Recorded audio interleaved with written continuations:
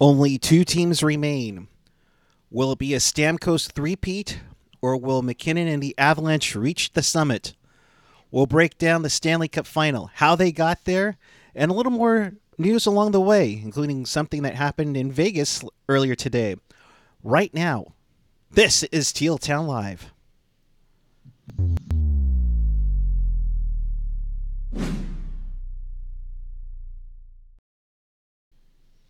And with that, good evening to all of you, all you hockey fans all over the world and in Sharks territory. This is Teal Town Live. This is live interactive hockey prognostication time, I guess you could say.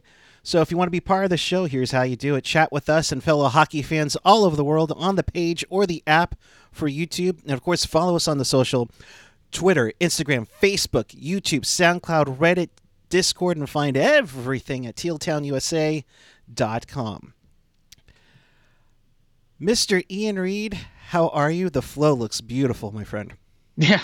I'm good. All things considered, it's been a really rough couple of days here though, because like I've been just used to watching hockey every night in June, and I know it's almost over and I'm sad. Although it's not like it's still like it's not that terrible though, because like the Stanley Cup final is gonna go, and then I think on the 20th the Memorial Cup starts, and that's gonna be awesome. I mean, so there's still like you're getting to watch hockey like really late into the summer, considering we got it like all year. It wasn't like last year where like hockey started in like January or something dumb, and that's why hockey kind of went into the summer. So yeah, I mean it's gonna be another short off season. I think once we finally get back to normal, hopefully fingers crossed, next year. I don't know how I'm gonna deal with next summer, man, because like having like couple of months off of hockey as opposed to like 4, not bad, I'm not gonna lie. No, it's been quite nice to kind of just go into mid-October, and then you have the end of the regular season in April, and now you're going to have the cup presented no later than the 28th of June. So you're going to have a little bit of time here and there to kind of get a breather before the draft. And spoiler alert, Ian will be on for drafting along with a bunch of others who when is the draft? That is July 7th. If you're not, I'll be doing the show from an airplane as I'm headed to London. Well, there we go. So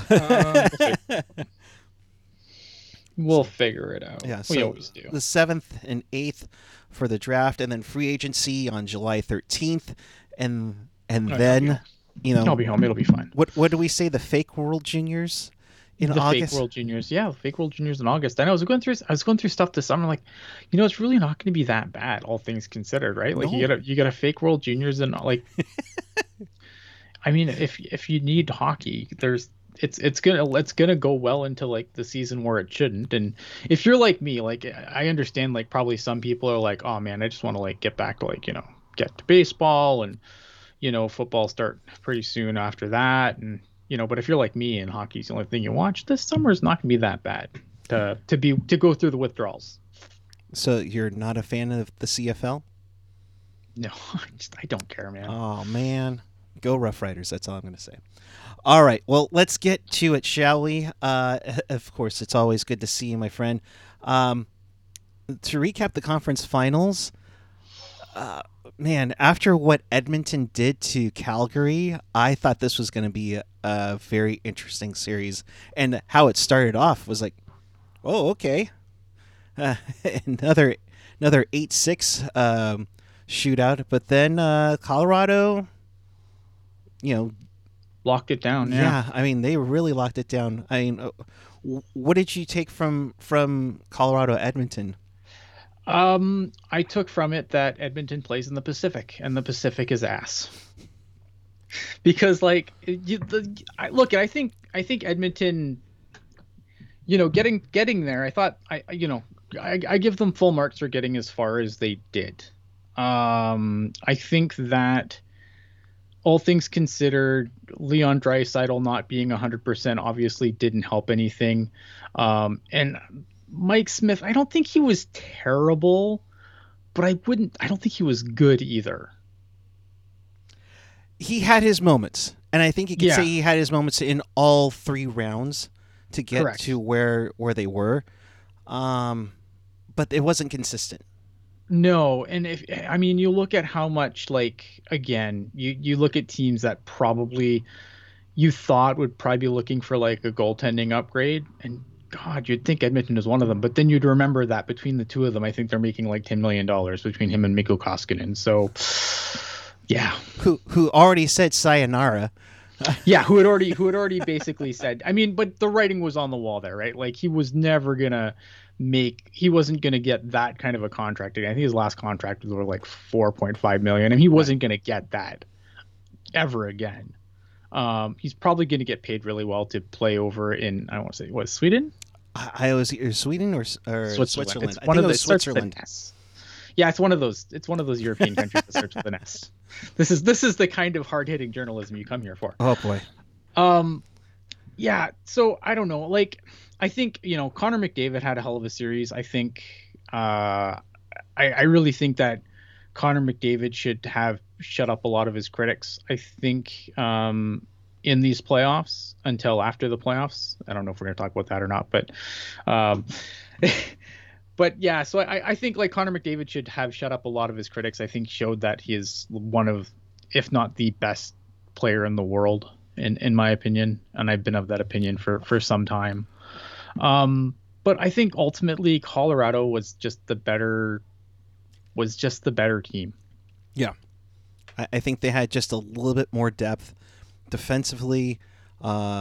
Even with Kemper out, Francouz, took his game to a whole new level. Uh, Yep.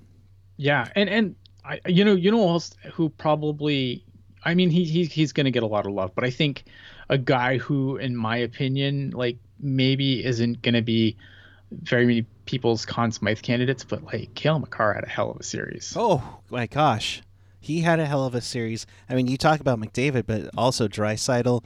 I mean, Yeah. hell of a both of them, hell of a run on their long on one of what the longest playoff run for the Oilers since they lost to Carolina in the Cup final in 2006. It now they got their playoff experience. I'm like, oh, watch out next year when they if they get in again. So Rangers go down after being up 2-0 on Tampa. Uh, Tampa, I think, what was it? Just a little rust that they had going, and then all of a sudden it's like, oh shoot, wake up call time. Yeah, I think, the rest versus rest thing came into effect where I think that Tampa, even like even like a lot of their interviews after the series, they said they didn't play their best hockey in the first two games, and they certainly did it. But again, Tampa, this team again, like there's nothing they haven't seen at this point, right? So, and I said this in the preview too, like if you get Tampa down, like you better make sure that they are not breathing and buried and dead in the ground before you start taking a victory lap, because until this team is dead, they are not dead. If there's a breath left in them, they can come back. And I think after game three, I think they really kind of found their game. Vasilevsky really started to lock things down again. I think Vasilevsky's playing his best hockey that he's played the entire playoffs right now. And they frustrated New York. I think I give New York a hell of a lot of credit. I think New York, had a hell of a run. And I think, yeah, I don't think this is a pretender team. Like I think this is a team that's going to be, um, a team that's going to be a threat to go all the way in the East, uh, going forward. Obviously they're going to have to, like every other team in the East, they're going to have to figure out how to slay this lightning dragon. But I think that they are going to be a serious threat going forward. The only thing that I kind of made me concerned, and it kind of bore fruit here, was the Rangers 5-on-5. I think they need to tighten up their game a little bit. I think they do a lot of relying on Shesterkin to bail them out, Yeah. and I thought Shesterkin had a hell of a series. I thought he was up to the task, but like they always say, right? Like your goalie can make all the saves in the world, but he's not going to score you any goals. Right. And by the end of it, I think, Gerard Gallant going into Game 6 had to try and,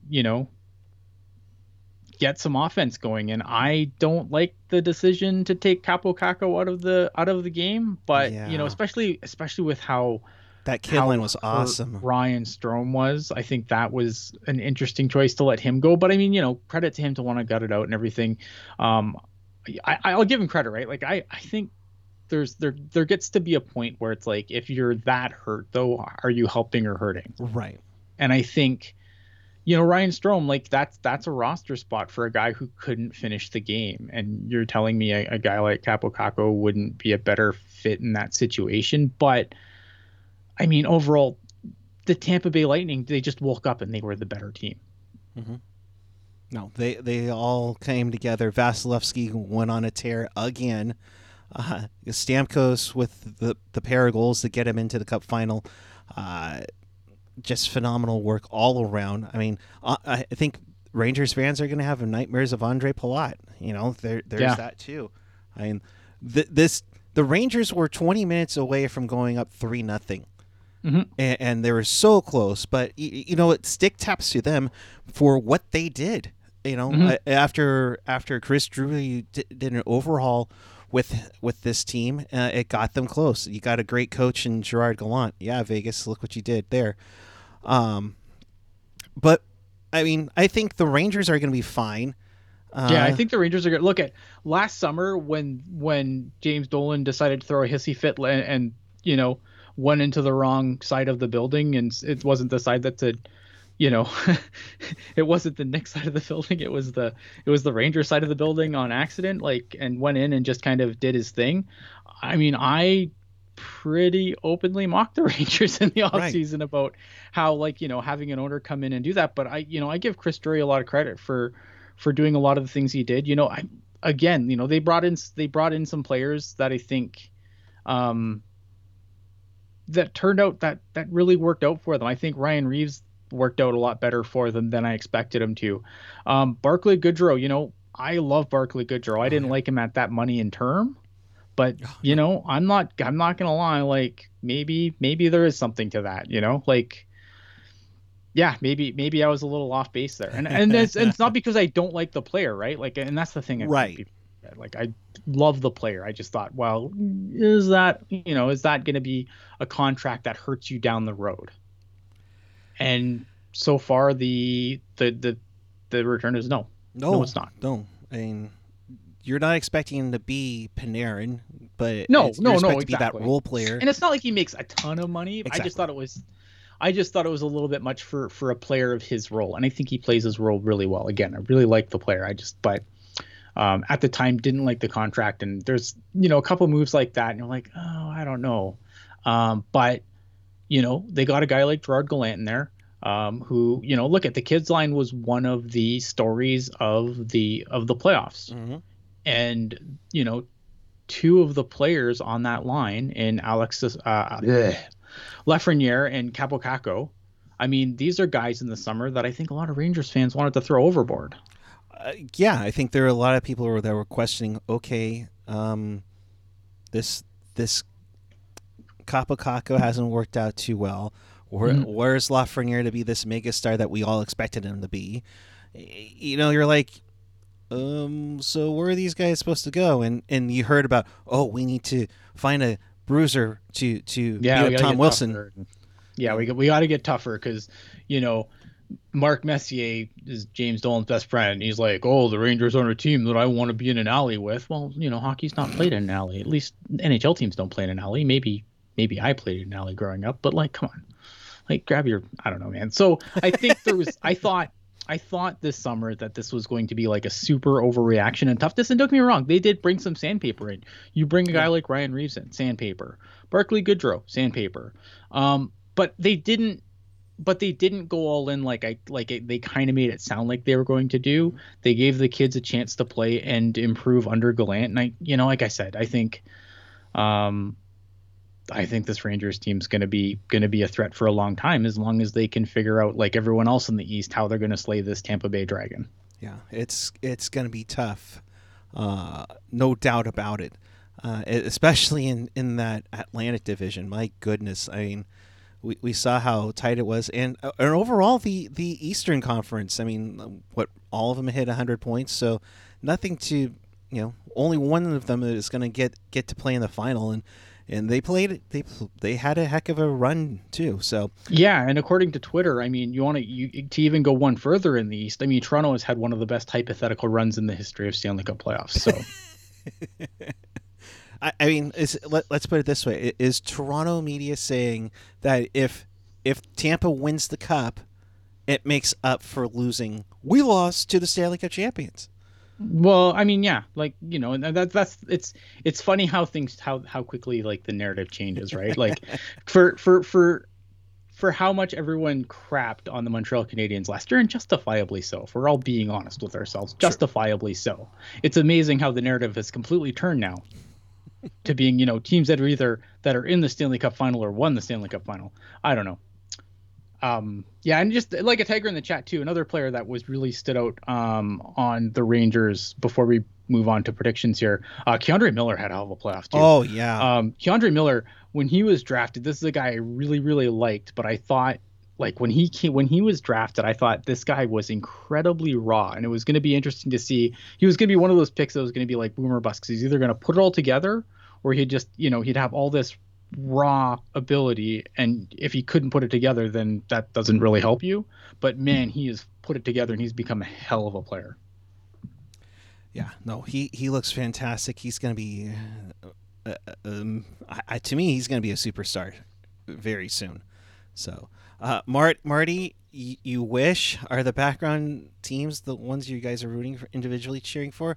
We're getting there. Don't worry. We'll get there. We're going to get to that right about now. So with that, let me one more thing. Now, Oilers in telling Duncan Keith and Mike Smith to have a decision by July 1st if they're returning.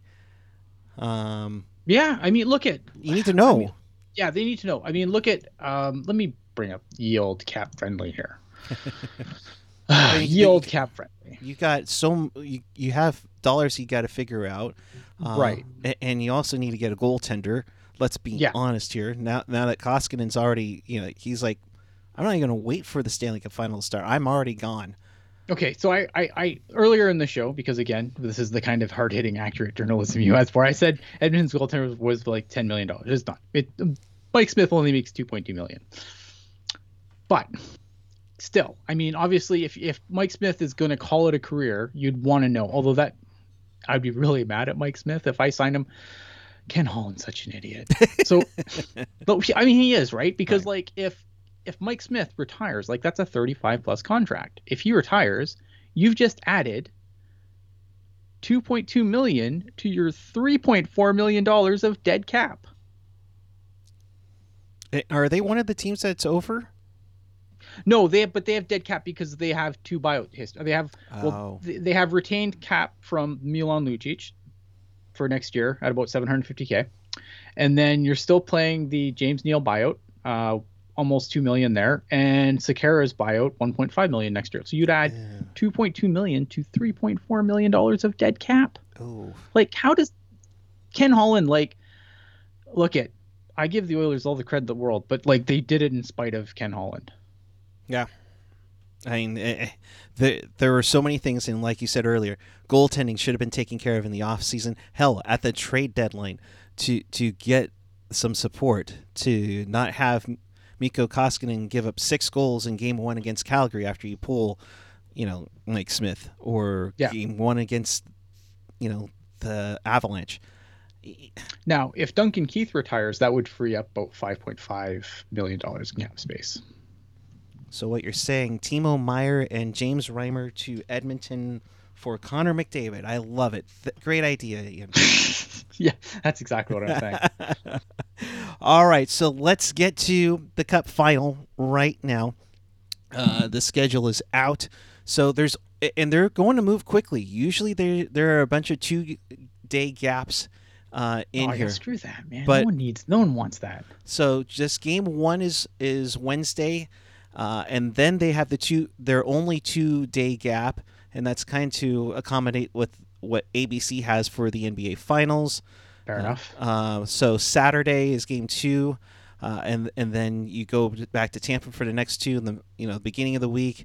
Game 5, if necessary, on the 24th, and so on and so forth. And at the worst case scenario, or maybe the best case scenario for hockey fans, Game 7 will be on June 28th here. So let's get into it, shall we? So you have a couple of veterans in Tampa.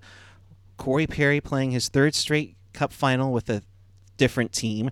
You have Patrick Maroon, who's won 15 straight playoff series, which is just absolutely ridiculous.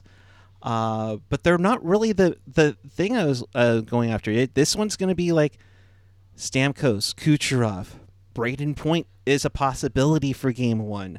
Yep. Most likely Game 2. But then you have Colorado coming back with Landeskog, Rantanen, McKinnon. Will Kadri be back in this series? Now that becomes a speculation. And overall, it is skill versus skill. This could be the ratings juggernaut the NHL is absolutely needed. What do you take? I hope it is. Like, I really hope this is a series. I don't again, because I think like every time we think we're getting a series, it turns into dud. Yeah. Yeah. Like Battle of Alberta, it was just okay. Yeah. Edmonton, Colorado, I thought, man, inject that shit into my vein. It was a 4-game sweep. Yep. Right? Like, I don't know. I'm just hoping that we finally get a series that kind of lives up to the billing. Because every time we thought, oh man, this is gonna be the series of the playoffs, it's been bad. It's kind of been like in the other one too. Florida, Tampa Bay, we thought, ooh, extra side piece, Battle of Florida. Yeah, okay. That was a 4-game sweep. Yep. I'm gonna have you put. This is gonna be a theme here for the show tonight. You are a GM of the 33rd hockey team in the NHL. Okay. You have to pick one of the defensemen, Cale Makar or Victor Hedman. Cale Makar is younger, and he's better, I think. And he's better, even offensively, huh? I think Cale Makar is a better defense. I think Victor Hedman gets. I like Victor Hedman. All right, I really do. But Victor Hedman has gotten to the point now where his name wins Norris's just by reputation. Remember the year that Evgeny Nabokov was just lights out, got nominated to Vezina. Yeah. And then who did he lose it to? Martin Brodeur. Yep. Because he was Martin Brodeur. Of course. Right? No, but that's what I mean. Like, I feel like Victor Hedman's gotten to the point now where I think he's a very, very, very, very, very, very good defenseman. I like Victor Hedman a lot, but I think that his reputation is maybe bigger than he currently is. Does that make sense? That makes sense. I get you. And like Marty T is saying in there, Hedman's kind of made out of glass. He's had some injury issues during the playoffs, and that's the other thing too. Tampa, while they are a juggernaut, you're welcome, Chris Johnson, for stealing that. I mean, you're playing an extra 60 games over these last 3 years for some of these guys. You wonder how okay Braden Point is. You know, and everybo's got injuries. Oh, right I mean, now. everyone's banged up, man. It's the Stanley Cup final. These guys have both been through. Both teams have been through wars, like absolute wars to get here. Granted, they both have had a sweep in the series, and Colorado has True. too. But Colorado, I need to go back and look. 'Cause I can't remember. I mean, look at Colorado has had to beat some teams to get here, right? I mean, obviously they swept Nashville, right? Right. But then they had to play St. Louis. Like, playing St. Louis sucks. Yeah, that wasn't easy. You get them in 6. Sure, but St. Louis plays heavy hockey. You don't get out of a series with St. Louis unscathed. Very good point. It's kind of like what the Sharks dealt with Vegas in that one playoff series that we Yeah. try not to mention. Tampa, Tampa, I think, the best playoff series so far might have been their first round series. Yeah. And Race's Fan Rocks 4 absolutely saying that the best series this year has been Tampa Toronto. Yeah. And then again, like 6 games with the Rangers. The Rangers have some guys that'll grind you down. You don't get to the Stanley Cup unscathed. No, that's where your depth needs to come in. That's where Absolutely, like the likes of Perry and Maroon, among other guys. For Colorado, I mean, we talk about the big guys, Rantanen and McKinnon and Landeskog, but Kadri's been lights out when he's not getting elbows thrown at him. Yeah, but I mean, is he even going to play? That's the big catch. But I mean, depth-wise, I mean, it's still a strong squad over there. Yeah, for sure. I mean, they're both good teams. Like I don't think either team has an advantage injury wise. I don't think. It depends on how quick Kadri comes back, if he comes back, right? And same with Braden Point. What state is Braden Point going to be in when he comes back into the lineup? Right. Is he going to be 100%? No, of course not. If you're 100%, you probably haven't been playing. Right. If you're 100%, you're a black ace. Let's be honest. And even then, you probably played in the AHL playoffs for your team as well. Now, the big question is goaltending. I mean, Kemper is back, so I assume he's starting game 1. But Pavel Francouz, 6-0 in these playoffs. He's played dynamite. He had a couple of shutouts. I mean, not bad for a guy who's your backup goaltender, going up against arguably one of the best goaltenders in the world right now, in Andrei Vasilevsky. Yeah. Credit to Francouz, because when we were in the Discord when they lost their starter and Francouz had to go in, I was like, they're done. The Avalanche are done. Oilers, Lightning, Stanley Cup, it's over. My bracket's done. And Francouz, to his credit, was, I thought, great. He answered the bell. So I mean, it's nice to know that regardless, and honestly, I think he's been Kemper's been a real mixed bag these playoffs, in my opinion. But he's also dealt with some health issues too. Yeah, for sure. Yep, definitely. That's definitely true. I think he's been a mixed bag though. But it's nice to know that if you're on Colorado, if they have to throw Francouz in net after that Edmonton series, you're like, cool. Like it's not gonna phase them. And I think that is a nice feather to have in your hat. Whereas obviously the Lightning, doesn't matter who their backup is, they're gonna live and die with Vasilevsky. Right. I mean, who is their backup? Ryan Elliott? Is that who it is? Yeah. I want to say yes. So? I want to say yes. Does Tampa have? I don't know. Yes. Vasilevsky. Yes. Forget the backup goaltender. They're going to go 12 skaters, 7 defensemen.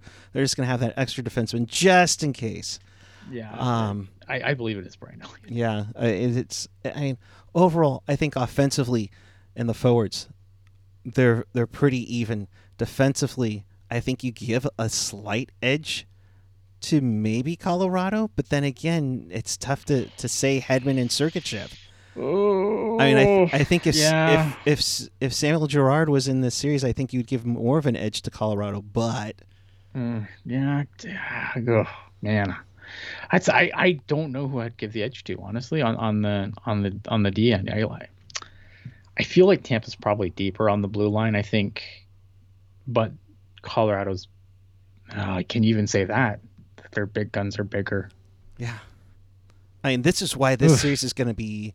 It's going to be... Yeah. We hope it's going to be fun and epic for sure. So getting back to that schedule, that means Game 1 will start Wednesday night. All these games, if you're out here on the West Coast, it's 5 p.m. Pacific, 8 p.m. if you're in Ian's land, 2 p.m. if you're Ryan sitting on the beaches of Hawaii. You lucky brat. Uh, so, let's get. Should we wait for prognostications now, or should we just knock them out right now?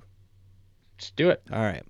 So our picks. So AJ picked the Avs in 6. Kevin, who actually predicted the series before the beginning of the year, is playing Switzerland. He says there's going to be, it could be either one. I think he said Avs in 7 and Tampa in 6.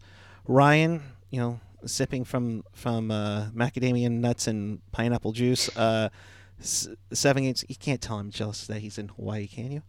No, you live in California. What the hell's like? No, poor you. No. Fuck. Al picked the Lightning in 6. Mark picked the Avalanche on 7, and the rest of our crew is on vacation somewhere. So, all right, my friend, let's get your lotto numbers ready here, because it's time to play prognostication time. And boy, howdy, is this a tough one to call. Pick the team that's hoisting the cup, how many games, and who's your Conn Smythe Trophy winner. Okay, so I am going to stick with my bracket because I've done it pretty much these entire playoffs, and for the most part, it's worked out. I think of all the series so far, I have gotten 2 incorrect. I got the St. Louis Minnesota series wrong, and then I got the Calgary Edmonton series wrong. Other than that, it's been pretty clear sailing. So I'm going to stick with my bracket. I have the Colorado Avalanche winning the Stanley Cup. Do I say that with a ton of confidence? No. No, I do not. Generally, when it comes to series, my usual method of picking is usually always comes down to goaltending. Yeah. And to me, goaltending is very, very much in Tampa Bay's, like by a significant margin. I think Vasilevsky is the better goalie by significant leaps and bounds. So am I confident that Colorado wins the series? No.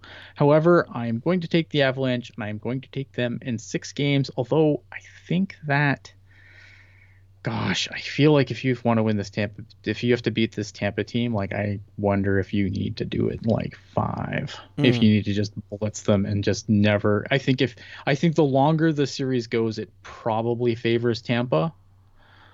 But that being said, I'm still going to stick with Colorado in 6. My Conn Smythe winner, I would go Cale Makar. Okay. But I think there's definitely, you could make arguments for other players as well. Okay.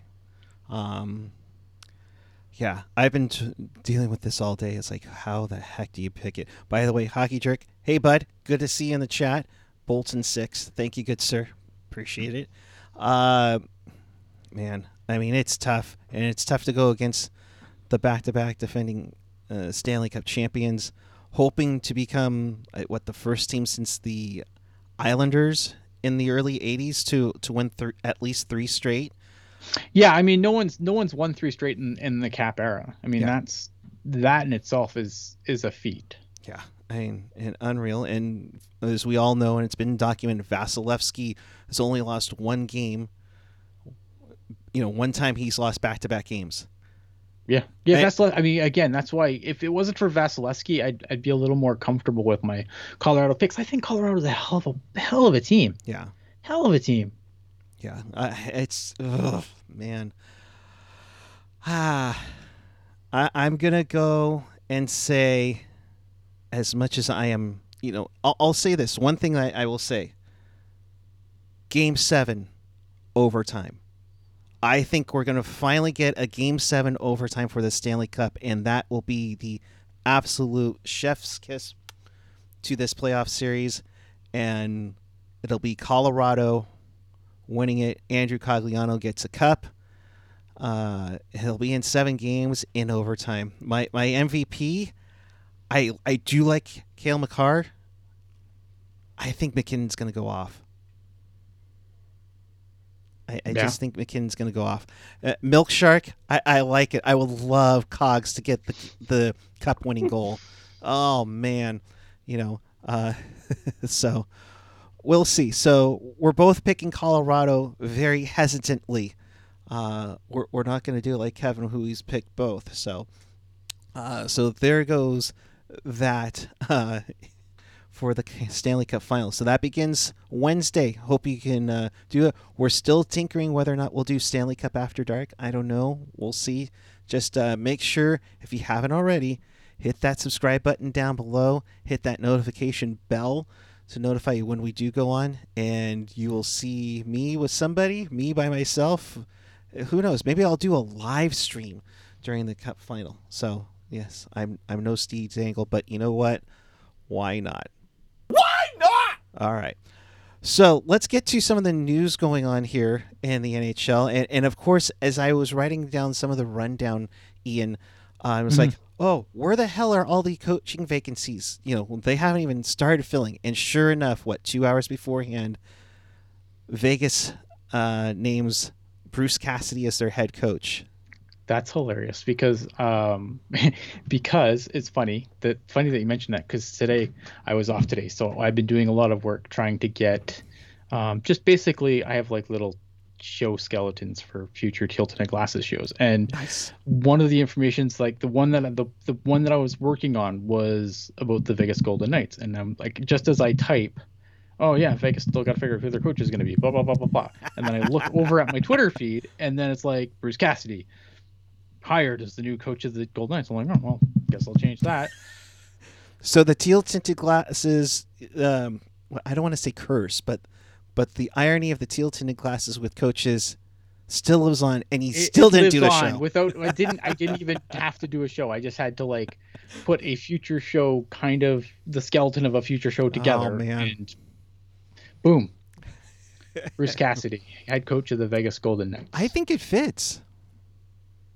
Yeah, so Bruce Cassidy's an interesting one for me because I think that he is not a player's coach, right? So I think that there's a lot of people going, well, why would Boston get rid of this guy, especially after they apparently told him he was safe? And now I'm not an insider for the team that I cover, so I'm sure as fuck not an insider for the Boston Bruins, but based on, like, I have a theory based on just some of the scuttlebutt and some of the stuff that I've read. I have to wonder if Bruce Cassidy, as good as a coach as he is, and I really like this hire for Vegas, and I'll get into that in a second, but I wonder if they told him he was safe and then they did exit interviews and enough players said, no, I'm done with this fucker.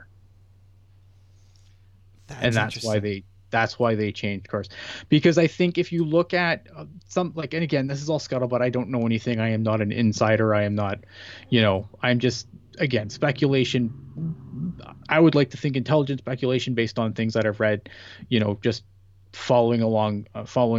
And I wonder, if you look at guys like, like Jake DeBrusk asked for a trade. And I've heard that Cassidy is really hard and really chafes with younger players. Now, so when people were like, oh, I hope the Sharks fire Bob Boughner and bring in Bruce Cassidy, I was like, why? Like, I mean, I guess it would be better to chafe with younger players than just not play them at all. I mean, that would probably be an improvement. But just one level up, But I think that I just wonder if it's a situation where maybe he just, because he is a hard guy to play for, and I wonder if he just lost the room. And I wonder if in exit interviews enough guys came out and said, no, I'm done with this dude. Do you wonder if they're like on the verge of making like massive changes depending on what Bergeron does? Because it just seems you hear the rumors about Pasternak, Marchand's going to be out for at least till January. That's another thing too, and I wonder if the because of the injury situation, because of guys like Pasternak, who's, I can't believe how young Pasternak is. Right. Like, I feel like Pasternak's been in the league since like I was born. But no, he's only 27. Yeah, I think with guys like Pasternak and like Marchand being injured, not knowing what they're doing there, like I think there's obviously they're going to have to inject some youth into the lineup. Plus, they're cap strapped this offseason. Like next year they're going to get a bunch of cap relief, but this season they don't have a lot to work with. So depending on what's going to happen, with Bergeron, Marchand being injured, is Bergeron coming back? Is he going to retire? Is he going to go somewhere else? I wonder if that's the other thing I wonder is if it is true that he did chafe with young players a lot, and they know that a lot of young players are coming in. I wonder if that's why they felt, maybe that's the reason they felt to go in a different direction. Again, I don't know anything. I'm just trying to glean from from impressions I've got from things I've read on Twitter, articles, whatever. So yeah, it's definitely it's going to be interesting. Boston, they're fascinating. They don't have a ton to do this offseason. Like I thought, obviously Bergeron's a big thing and Mitch Marchand being hurt and stuff like that. I think they're going to be an interesting team this offseason, a lot more interesting than I thought they would be at first glance, but I don't know how much they can really do. That's the tricky part. Yeah, that might. Yeah, and I see like Tiger saying Boston might try a Sharks retool. They don't really have a choice. That's the thing with Boston is they don't really have a choice. Like they have to kind of ride this out for one more year, and then next summer is when they can really start taking a chisel. And but I mean this idea of trading Pastrnak though is just insane to me unless he absolutely wants out. Like I don't know why you do that. If you do that, you should just take a stick of dynamite and throw it into the whole thing. That will be interesting. And I see like a Tiger saying it's a retreads league, baby. It most certainly is. You know, Yeah, I don't know. But as for Bruce Cassidy on Vegas, I think it's a great fit. And I hate how much I like this fit for yeah. Vegas. It's Vegas, right? Like, obviously, as a Sharks fan, this is the worst. This is awful. I mean, it could have been worse. It could have been Barry Trotz, which could have been worse. But I think Bruce Cassidy, again, hard guy to play for, but I think that's what that team needs right now. They need a guy that's going to come in and, kick everyone in the ass and, and kind of get everyone pulling the rope the same way again. Because I wonder how Vegas, Vegas went into the season. They were going to try to use the long-term injured reserve. So like the fact that after the season they came out and they're like, oh, but we were injured. Like that was your whole plan, you fucking idiots. Yeah. Like don't cry injuries. That was your whole plan going into the season. Precisely. You can't cry about injuries when your whole game plan was, bend the rules on LTR as far as they will go. It's like Tampa did it, so we can do it too. Right. I don't know. I like this for Vegas. I think it's a good hire for them. I think they're going to be, if they can figure out their cap situation this summer, again, another fascinating team to see what they're going to do and who has to get thrown overboard. But I think that Bruce Cassidy will squeeze everything he can out of whatever team that Vegas Golden Knights team puts on the ice next year. And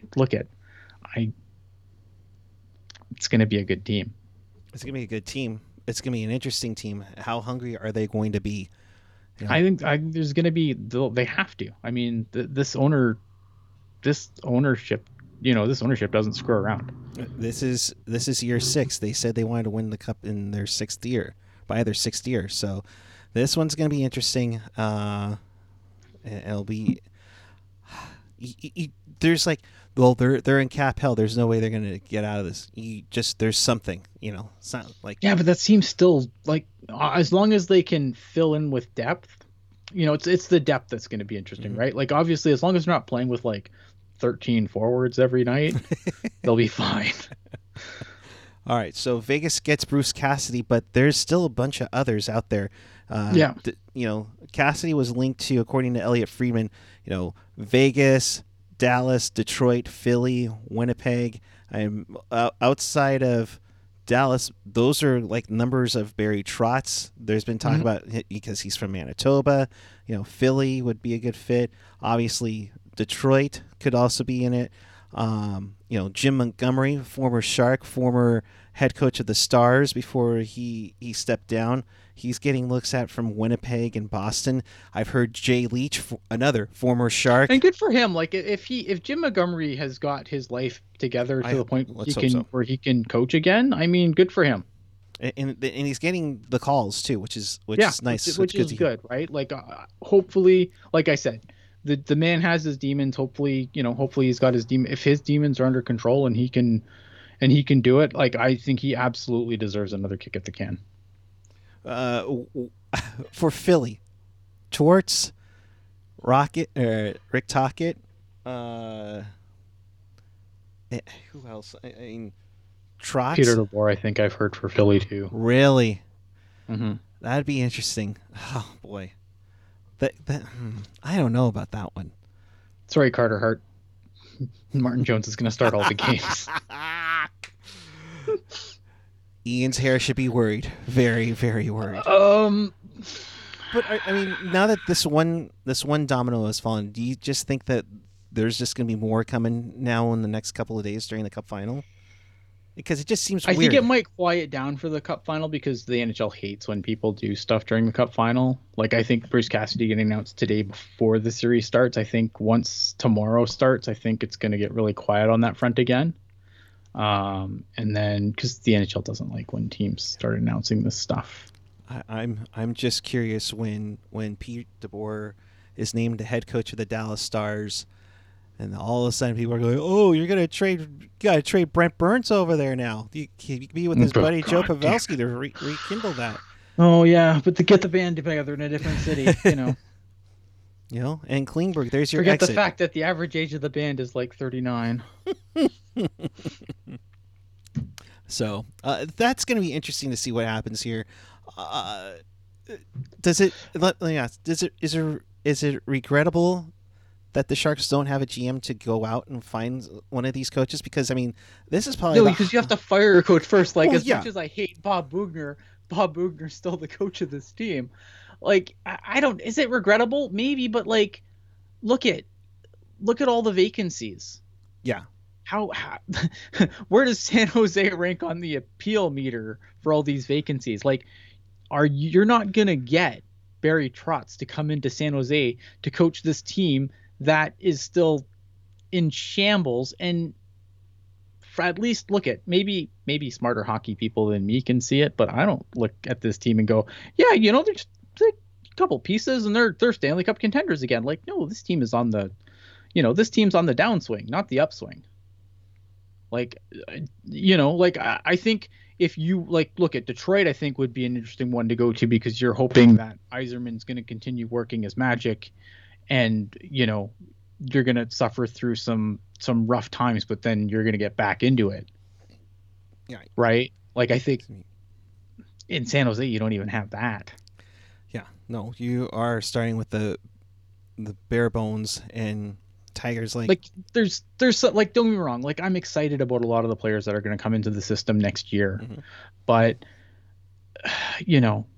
but let's not pretend like this team is, like those guys are just going to go to the Barracuda for a little bit, come up and, San Jose is a Stanley Cup contender again. Like, that's not going to happen. Yeah. And of course the GM will want to have that say in there. So it's kind of unfortunate that it's going to happen.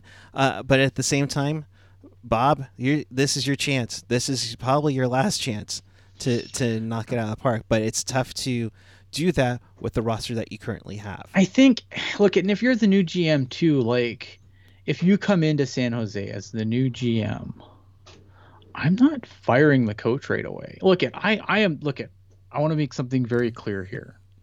I do not like Bob Boughner as a head coach. All right. This is not me defending the virtues of Bob Boughner as a coach. If you've been around here for a while, you know that Bob Boughner is possibly the least favorite coach we've ever had in my whole time doing this show, which is a long time now. Yeah. We've had a few coaches. Yeah. Right? Mm-hmm. So, that disclaimer aside, if you're the new GM, like, you've got a few freebie bullets in your gun. Firing the coach is one of them. Are you going to use that right away? I think you like who is it? Who wants to come to the scapegoat and become a scapegoat? I think you give them a chance, but if it just gets ugly early, who knows? Yeah, if it gets ugly early, you fire him, and then everyone pats you on the back for doing it. and you're still the good guy. Like, you still have time to become hated by the fan base. I would fire Bob Bugner tomorrow, but I understand them waiting for a new GM to come in. And I think, look at this point, man, it's patience. I understand that in this day and age when we can have, any information we want at our fingertips at any time we want everything to happen right fucking now. I understand people being like, how is Bob Bugner still the coach? I get it. I don't want him here either. But let's let this process play out.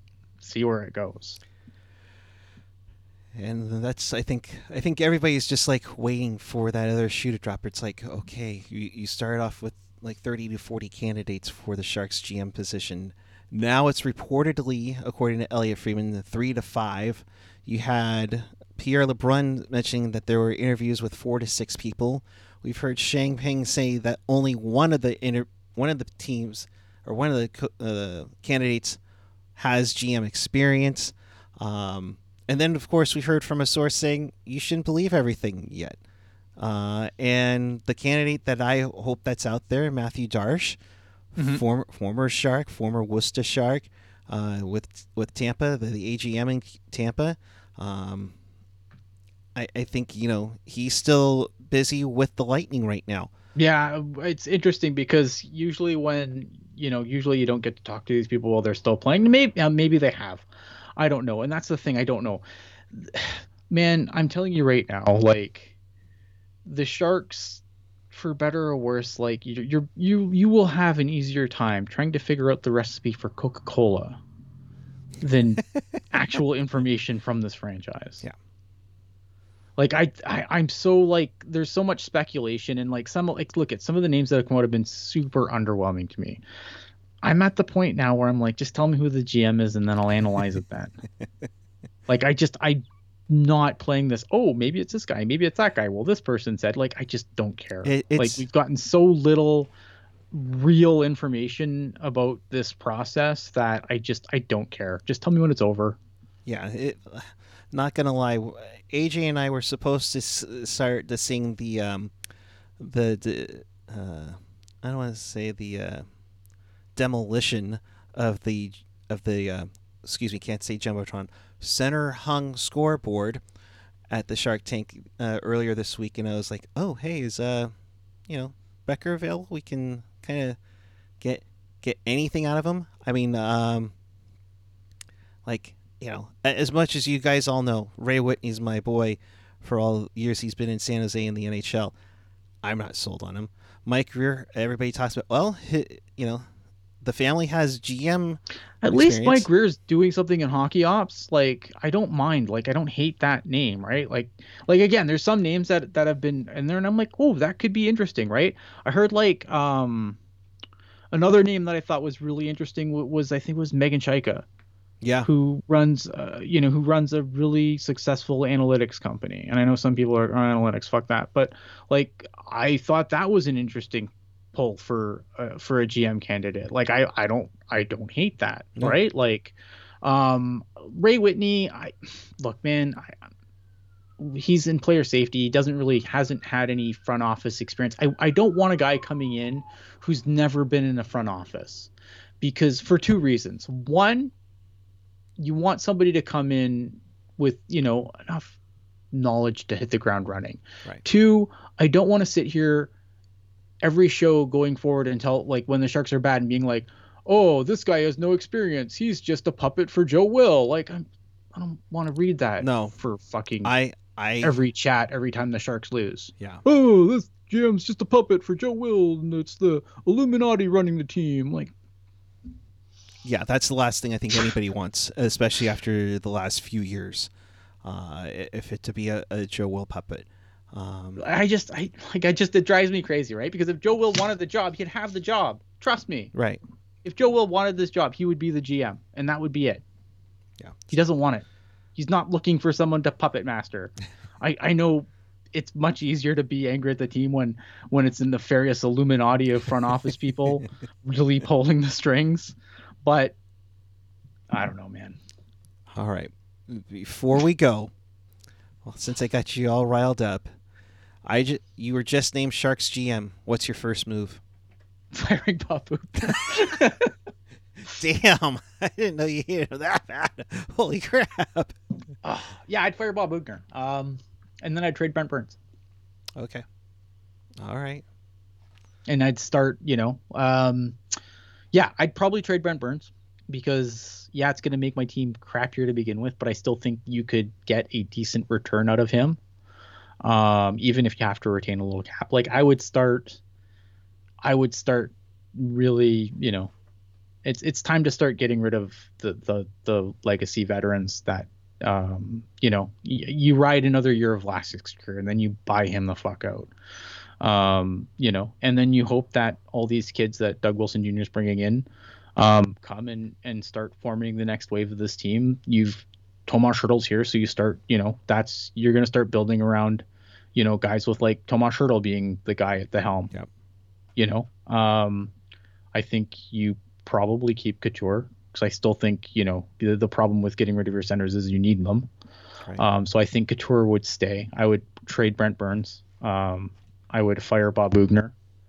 I think, everything else has already been kind of done. Like everything else that I would have normally sat here and everything else that I would have sat here and said, a month ago, it's already been done. Barracuda's got a new coaching staff. Yeah.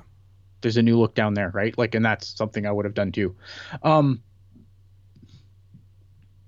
Yeah. Okay. Sorry, I thought you were mid thought there. My bad. No, that's okay. I was reading the chat. There's okay, so Denver Doyle saying, I was worried that Joe Will was too involved in the process. Would he hire a guy that he doesn't agree with? I think, look, here's the problem with the San Jose Sharks, right? Is he's the highest guy on the pecking order right now. So for him not to be involved in the process, like, I think you'd want somebody to come in and, like, if I'm Joe Will and I don't want the big chair, then I want somebody who's going to come in who's going to challenge my ideas that are the status quo. Like, if you're not looking for someone to shake up the status quo, then why are you not taking over as GM, right? I think, look, if Joe Will wanted the job, I think it would be his. I don't think he wants a job. I think he wants a guy to sit in the big chair that he's going to answer to, or maybe he's going to go back and pay more attention to the Barracuda. I'm not sure. But to me, I think that I don't get worried about him being in the selection process. I think that of a guy who knows the Sharks organization and knows, has an idea. I think you want a guy who's going to come in and challenge those ideas, though. Because if you don't, then why didn't you just take the big chair yourself? Yeah. Free agency's going to suck this year, Larry. There's nothing there. There's nothing there. There's very little there. Free agency, like, I would, obviously, depending on how the Kane thing works out, you probably want to, you're going to want to spend that money. I don't think you're going to get anything out of free agency that's going to super be like, ooh, this is amazing. I would be looking for like middle six in free agency. Kind of like last year where they went and got Nieto and yeah, except that actually get Cogs. Middle six guys, not bottom six guys. And Bonino. Yeah, no, I get you. The Sharks currently have $5 million at the cap. I mean, if the Kane hearing goes in favor of Kane, well, then that's a nightmare too. And then again, because of the cap commitments you have, and if you have that kind of a penalty, if you have some sort of penalty, God hope it's not the full $7 million sitting against your cap, like, right, then you have to, then there's no point building up while that's happening. You might as well suck, accumulate draft capital, move some of these bigger contracts. Look, guys, like, we're not getting back here before you're retiring. Right. Let's talk about getting you somewhere where we might get a return for you and rebuild some draft capital so that you can do, a rebuild type situation where you can go back and be like, okay, especially if Kane's money is going to just murder you against the cap. Because if Kane's money is murdering you against the cap, like, I don't know what happens when you have to re-sign Timo Meier. and that gets into all that for next season, which is going to be interesting. So a lot of fun speculation, a lot of interesting things that are going to be coming down the road. But at first, let's hope a long, lengthy, multi-overtime game Stanley Cup final. Yeah, like the early part of this, like the early part of the playoffs, overtime's like crazy, and now nothing. And let's get some overtimes in here. I agree. And we only had like one multi-overtime game, right? The triple OT one. Might be the spicy pork and broccoli Louis Domingue game one. I believe so. That's no. We got to have more than that. Let's have a classic Stanley Cup final. Like I said, it'd be amazing to have a ratings boost for the NHL. So. With that, in case you missed it or you want to watch this again, check us out on TLTownUSA.com or your favorite podcatcher, whether that's Apple Podcasts, Google Podcasts, SoundCloud, Spotify, TuneIn, iHeartRadio. Of course, smash that subscribe button, and always available at TLTownUSA.com. Of course, we'd be remiss if we didn't mention that AJ spoke to Drew Remenda, so you can check that on the YouTube channel, and we finally got the Teemu Selanne Mick Magoo story out of Remenda. I've been begging AJ to ask him for years to do that, so that one came out really good, and it's hilarious. So, yeah. Also, if you ever wanted to hear a Sharks podcast talk about a completely different team for almost an hour, yes, Black Steel Tinted Glasses is also available if you haven't checked that out yet. Me, Jerk, and Lacey looked into what we thought might be next for the Pittsburgh Penguins. The next Steel Tinted Glasses will be soon. TM, I haven't set a date yet, but we have, like I said, I've been working on like little show skeletons, so I have like a bunch of shows kind of ready to go. It's just an issue of making all our schedules align and getting on air. So stay tuned for that soon. I can't wait. Trademark. Of course, I love it when you three guys talk hockey all the time, and looking forward to it. Your final thoughts, Ian, as we get out of here. Final thoughts. Geez, I don't know. I mean, I just hope it's a good series, man. Yes. That's all I want. I just want a good series, because every time I've been like, oh man, inject this series in my veins, they've been kind of letdowns. So a good series. Hopefully the Angry Canadian bracket will prevail. Yeah, I mean, can't argue with that. Yeah. Angry Canadian bracket. One series away, I think. I don't know if I can win it outright. I think there's another person who's tied with me, so it might come down to the tiebreaker. Or I'll lose if Tampa wins. So there you go. Gotcha. He's at Ian Blogs Hockey. I'm at PuckGuy14. Once again on the Twitter and the Instagram. Shout out to our friends in Stockton. The magical run for the Stockton Heat comes to an end. It was a 3-0 loss in Game 6 to, I believe, Stefan Nason and the Chicago Wolves. They advanced to the Calder Cup final, and it ends a 17-year run for pro hockey in Stockton. Of course, started early on with the Stockton Thunder, and of course with the AHL Heat. Of course, we'd be remiss if we don't remember the epic 5-game series between the Heat and the Barracuda. Mm-hmm. Ryan Carpenter still has the duty of being scoring the greatest goal in Barracuda history. But it's sad to see a NorCal rival leave. Of course, kind of understand with Calgary, but all to cheers to the Stockton fans in there. Yeah, sucks. It sucks losing your team, man. Like, I feel bad for the people in Stockton. Sucks. Yeah. Sucks. I feel for you. In a gorgeous arena. It's like a mini Staples up there in my mind. So, tons of love to Stockton Sharks. Cuda, you know what to do. I've told you about this many years. Go out there and expand your brand. So, for Ian, I'm Eric. Thanks for watching. Keep an eye out for another Teal Tinted Classes coming up soon. Trademark. Stanley Cup After Dark, anyone? We'll just make sure you hit that subscribe button, that notification bell. Until then, thanks for watching. Keep it real. Keep it teal. Keep it real teal. Have a good night, everyone.